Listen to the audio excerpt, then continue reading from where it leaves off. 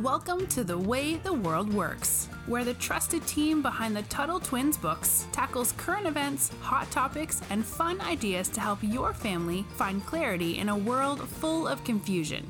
Hi, Connor. Hey, Brittany. So we are just going to jump right into our topic today, and that is World War II. And as I explained before, it's going to be hard to do all of this in one episode, which is why we've done a little of, episodes kind of leading up, teasing, giving previews up to this one.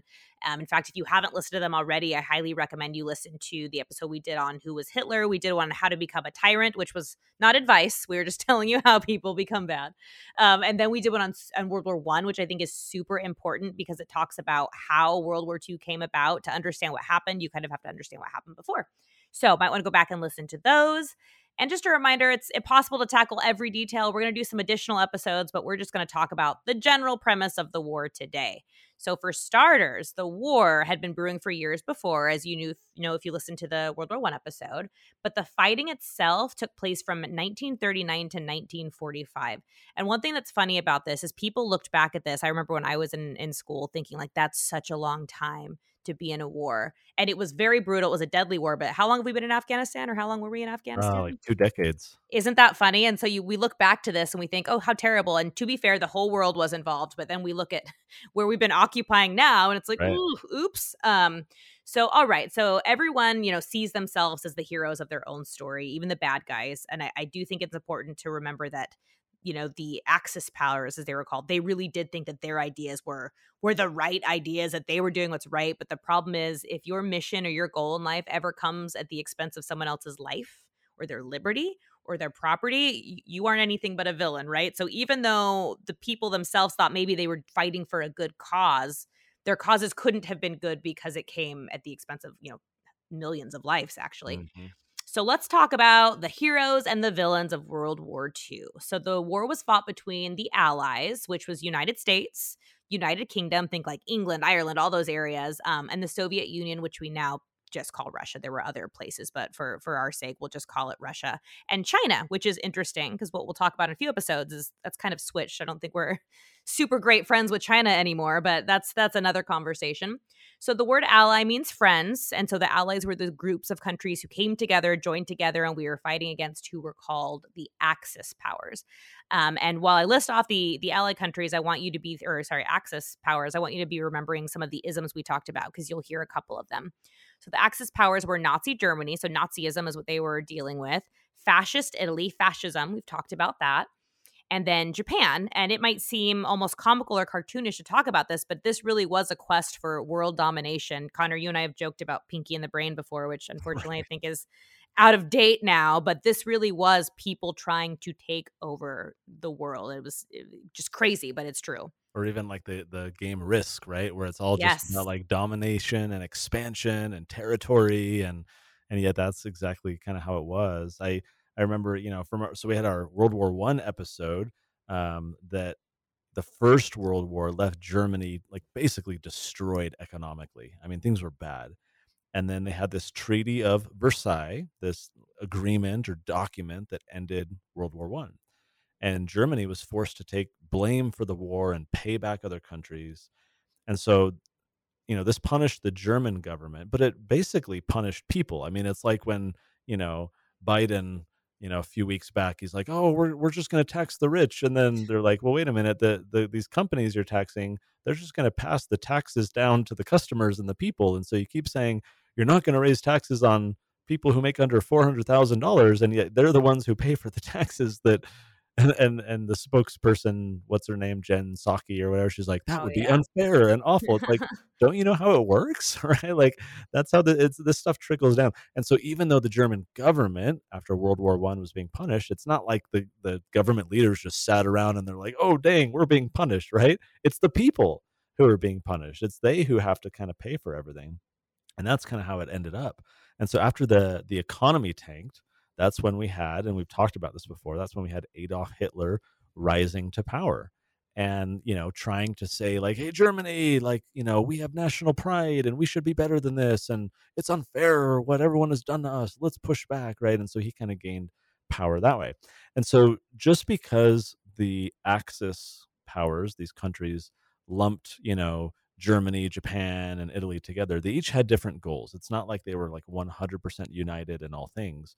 And had they won the war, it's likely that they would have started like fighting with each other too, right? Because I think some of these alliances were thin, right? It's like, well, okay, we have a common enemy, but that doesn't mean like we're totally united in things.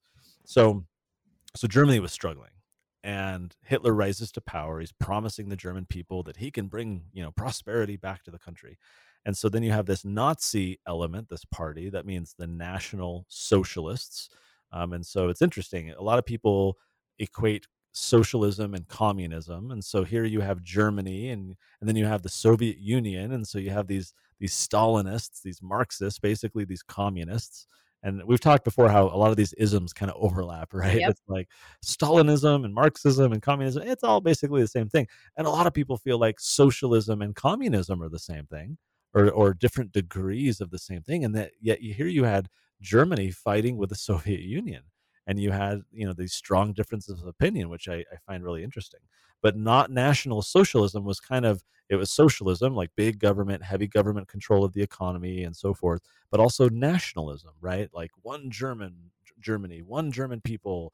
Everything is about, our nation, and that has to be the focus. It's a form of collectivism where the um, what's considered important is the group, the many, the collective, rather than the individual. And so you have, Nazi socialism, or the Nazis, which is the party that Hitler led. And so they were blaming any of their economic problems on people who weren't of, pure German descent. And so Hitler was ordering anyone who couldn't prove that they were German, which meant you had to show, that your grandparents and even, sometimes your great grandparents, I think, you'd have to show your lineage. You'd have to prove they were from Germany. You could be sent to, labor camps. Your businesses could be punished, right? If you weren't a pure part of the pure Aryan race, this kind of German descent. And 6 million of these people were Jewish people of all ages. We'll talk more in another episode about the Holocaust, which is this kind of episode of punishing the Jewish people by the Nazis. But they were cruel. I mean, they did terrible things. But it's important to remember that the same was true of the other Axis powers, these other countries. Japan, for example, they had cruel labor camps. They had death camps as well. They targeted the Chinese. So like, everyone focuses on the Jews doing the, or excuse me, the Germans doing this to the Jews. But then you had the Japanese doing this to the Chinese.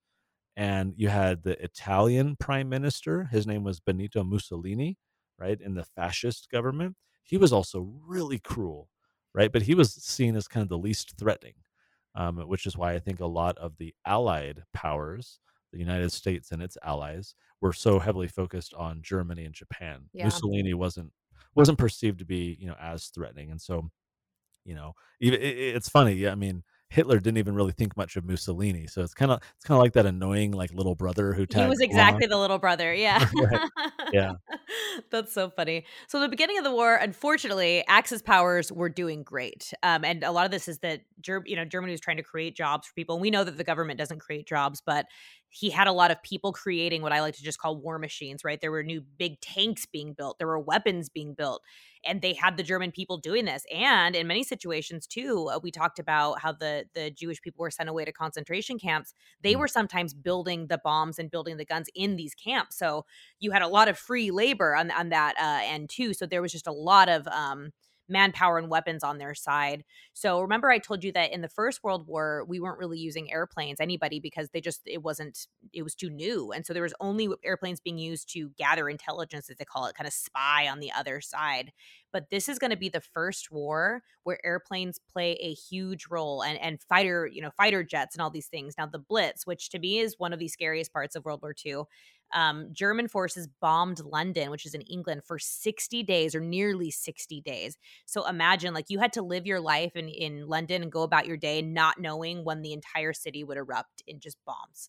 Very, very scary. Mm. So the city was destroyed. It took a very long time to rebuild. People were dying. Families were scared. They actually began sending their children to the countryside to be safe. And I don't know if you've ever seen with your kids, Connor, the Chronicles of Narnia, Lion, Witch, and the Wardrobe, which is one of my favorite. It's been a while. I don't know that I've watched that with my kids, but yeah, we should do that. It's a good one. I love it. Well, in the beginning, the reason the children are sent away to the house with the wardrobe is because they're in the middle of the blitz. They're being bombed, and so their parents send them away. So fun little fact. So that's the whole premise of that movie. So in this war, you had a lot of just destructive force behind it that wasn't possible before. We talked about trench warfare and how horrible this was, but World War II, you could kill a lot of people very quickly. And unfortunately, that is why we lost 75 million people in this war. And if you think about it, that's just deaths. Think about the people who lost limbs. Think about the people who were struggling because of all the things they saw and all the things they had to do. So the death number is just a very small number when you look at all the other people impacted. And we think about just people who died, think about all the kids they left behind or the family. So just very terrible, very, very destructive. And one thing I always like to remind people about war is this was total chaos created by, governments, and the people were sent off to die on their behalf. So it's just very sad. And this means they had to find a way to convince people to get behind the fight. I mean, sometimes when you have like a legitimate war, people will, sign up to volunteer. They'll feel like this is a problem. We're being attacked. I want to, defend the country. But when you have wars where maybe there's some question about, is this really the right idea? And is this really, a fight worth having? Then you get what's called the draft. I mean, the governments around the world have compulsory military service, or what's called the draft. And this basically means that the government says, look, if we need soldiers to fight, then we're going to force you to fight. And, they'll lock you up in prison if you don't.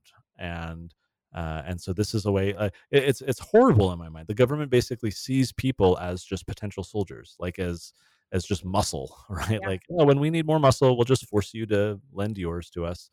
And so that's the draft. And so the draft did happen in the United States, and it still exists. In fact, at the time we're recording this, I just heard that Congress is considering, and I think a committee voted, or maybe the House voted. It's not fully law yet, but they're in the process of making it so that women are going We to don't be love part of the draft as well. Yeah, because previously it's just been men.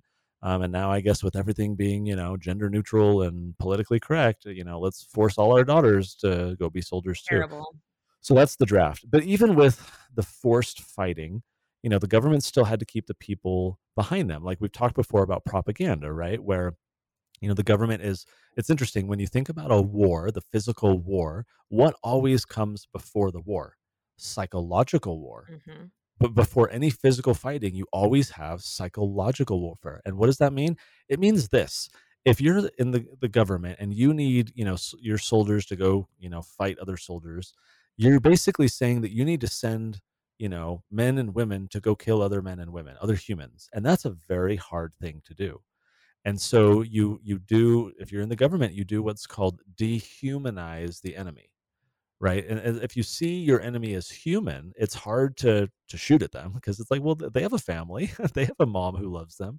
Right. But if the government is like, oh, these are subhuman people, they're terrorists, they're, what's some of the other words like that they use with the indefinite detention? They're, detainees, and There's they're, another word I'm trying to think of, and I can't think of it. yeah, it's on the tip of my tongue. But they use different terminology like this to say, they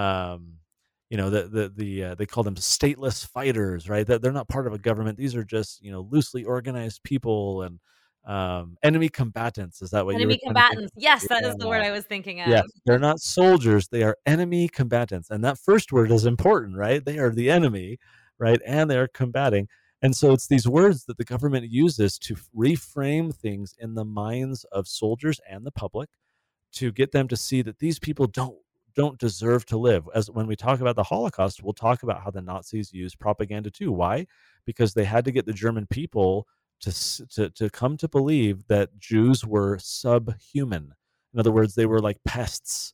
And so when you see them as pests, you don't care if those pests are being stomped on, right? Because they're just pests. And so that's how the governments try and use propaganda or psychological warfare in order to get these soldiers willing to go fight one another. Absolutely true. And one thing to highlight too is the US did not actually enter the war until 1941 with the attack on Pearl Harbor. Some of you might remember this. There's a lot of rumors that, well, one, we won't get into the conspiracy of it, that our government may have known more than we thought we did that it was going to happen, and that Japan did it. And it was kind of, no, there was no collusion, but they did it because they needed the US in the war, and the US needed an excuse to get into the war. So basically, we had people, what are they called? Oh my goodness. Carriers. What's the full word? Oh, like the battleships? Yes, but there's a word for them. Oh my goodness, I can't believe I just forgot this. So the big ships that carry the airplanes, all those were bombed, or most of those were bombed in Pearl Harbor, which is in Hawaii, by Japanese air forces. Funny thing is, nobody even really knew then that Hawaii was our territory. So there's some interesting historical facts on this, where there was a baseball game and somebody announced Pearl Harbor had just been attacked, and nobody realized that that was us. Because Hmm. people didn't think about it. Remember, Hawaii's not a state at this point. Oh. So yeah. So anyway, so that is how we entered the war. And then it kind of escalated from there. In fact, Japan even said they feared they awakened a sleeping giant. And we'll talk about in just a couple seconds that it kind of did. This made the US rise as a global power. Yeah, we did become a global power, superpower, which has its own Yeah, I was going to disadvantages. say not for the best. Yeah, go America. Now you can pick on everyone else. And and so obviously, guys, we're simplifying this. The war is so significant. There have been so many long books and documentaries and everything. Excuse me, but it's important to point out that, as this war fights, it's a question of right and wrong, and different sides see things differently, right? And so it's easy as the victors to see the other side as evil and unjust, and we won and we're good and we're righteous, right? But it's like, like there's all kinds of interesting insights into when the United States dropped the atomic bombs on Japan, Yeah, right? Was it that's a whole actually other episode. necessary? Right? Yeah, and it killed a lot of people, but was it actually necessary? And weren't they already surrendering? There's a lot of kind of interesting discussion that can happen there. But the war finally ends. This war that's being fought on two fronts. There's the Pacific theater, which is kind of against Japan, the Pearl Harbor issue that you just mentioned, and then on the Atlantic front, over in Europe, where you're fighting, Germany, and kind of the ground invasions of all the different countries. So they finally get to the point, invading Germany, defeating the Nazi forces, and rather than be captured, Hitler preferred to die, and he commits suicide because he was, I guess, so cowardly that he didn't want to, Yeah. be held accountable. He could not envision, living in a world in which there was no Nazism, and which they were defeated, and so he commits suicide. I think it was a very sad but expected ending to the war, Yeah. that someone like him wouldn't even want to face the truth. Absolutely. And I think that one of the important takeaways from this, because I know we're going way over our usual time, is that this really did set the stage for the US to become a major global power, like we talked about, along with Russia. And this is going to be important because of the next bout of what we called a Cold War. And Emma and I had a whole episode on that. So go back and listen to that one if you missed it, where it was like this power struggle between us and Russia.